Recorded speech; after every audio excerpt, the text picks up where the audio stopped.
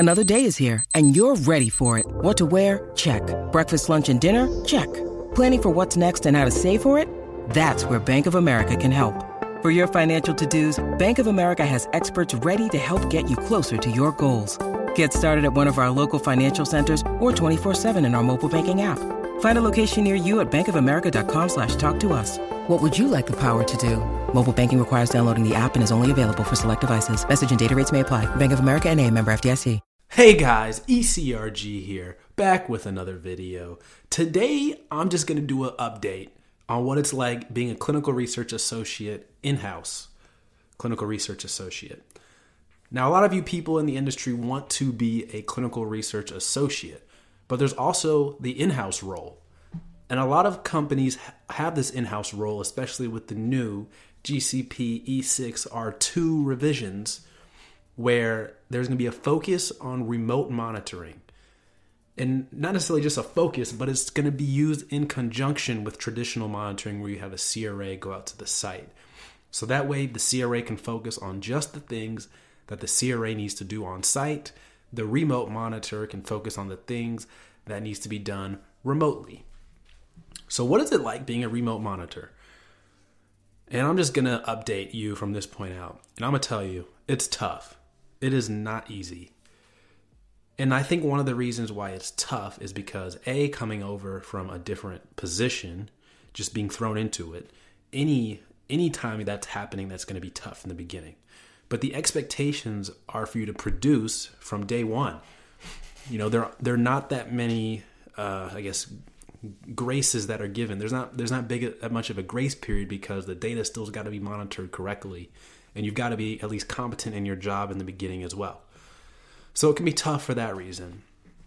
Some other reasons why it can be tough is, as an in-house personnel, you're expected to be online at all times. I mean, not all times. You're expected to be online during normal working hours, or whatever the hours are that you've worked out with your study team and your boss.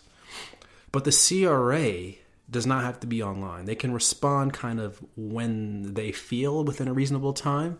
They do not have to be responsive immediately. They do not have to be on link because they have the excuse that they're traveling. So they get a lot of passes when it comes to things. When it comes to uploading documents into TMF, naming documents, they don't really have to do that. They can send it to someone else, either the CTA, clinical trial assistant, the project specialist, the project coordinator.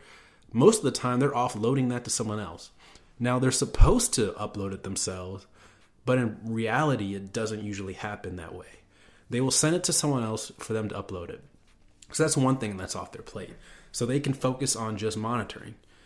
And to be honest with you, if I was a field monitor, I would want to just focus on monitoring as well, because that's draining as is. It can be hard, when you don't have internet connection all the time. It can be hard to submit documents to the TMF. You need internet connection for that.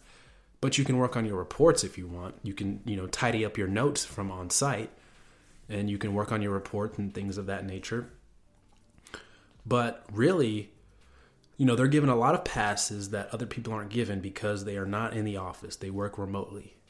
And that's cool. I know a lot of people who said they didn't work that much on Fridays.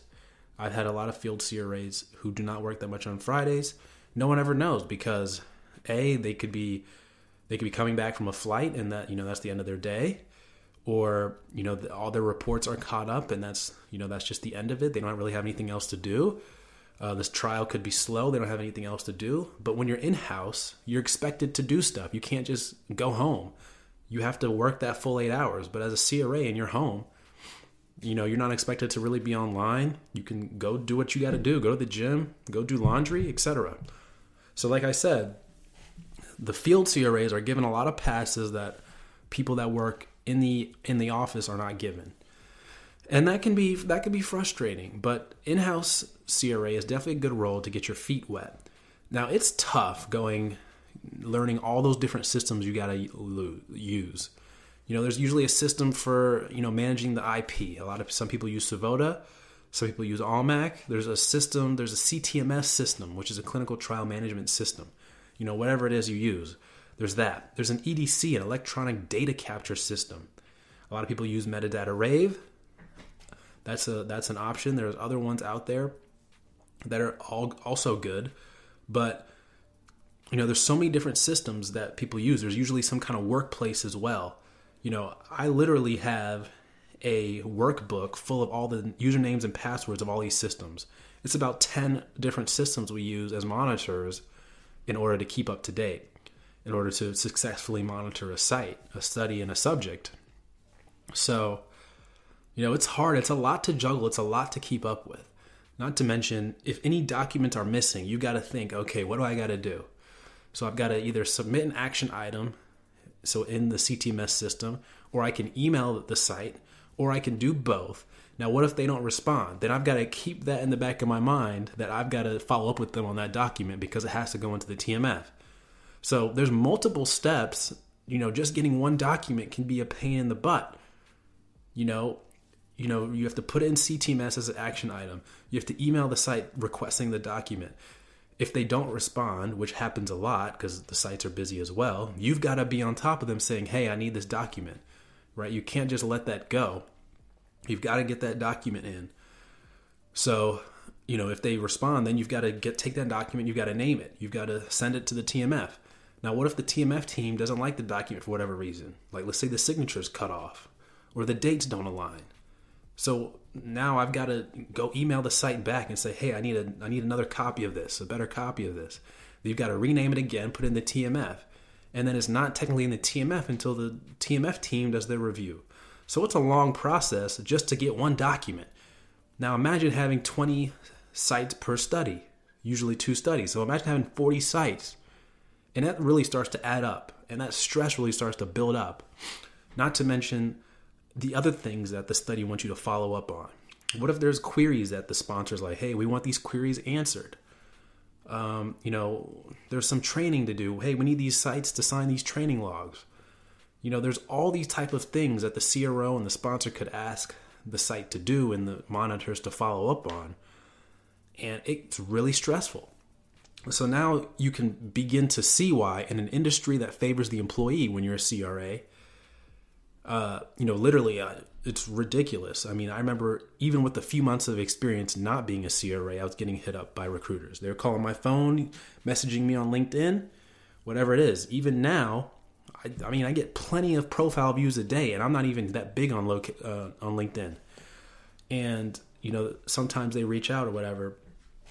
But in an industry like that, it's just so easy when you're a CRA. Someone's going to hit you up and say, hey, we're going to throw $10,000 at you for a signing bonus. How do you like that?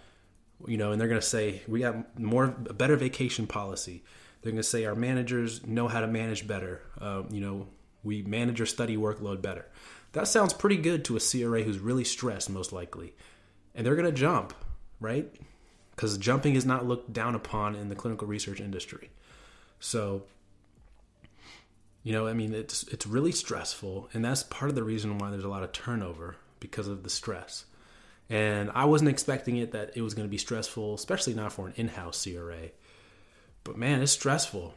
And, on top of having to learn how to actually do it, and, you don't really probably become that good at the job until after a year, I would say. After a year, you start getting good and learning what's needed. And, you've got deadlines to meet. And when you're still learning, things take time. They take more time. You got to ask for help. You've got to look up how to get the answer. And, you've got to learn the tips and tricks that the pros know how to utilize to their advantage. So it's tough. Just wanted to update you guys on that. I know a lot of people want to be CRAs and probably want to hear an update on what it is like actually being a CRA and monitoring in the field. And just want to update. So put your comments, your questions down below, and we'll either respond with another video or respond with a comment. We'll actually respond with a comment, but we may respond with a video on top of it. So thank you guys for listening. As always, email us, eliteclinicalgroup@gmail.com. Take care.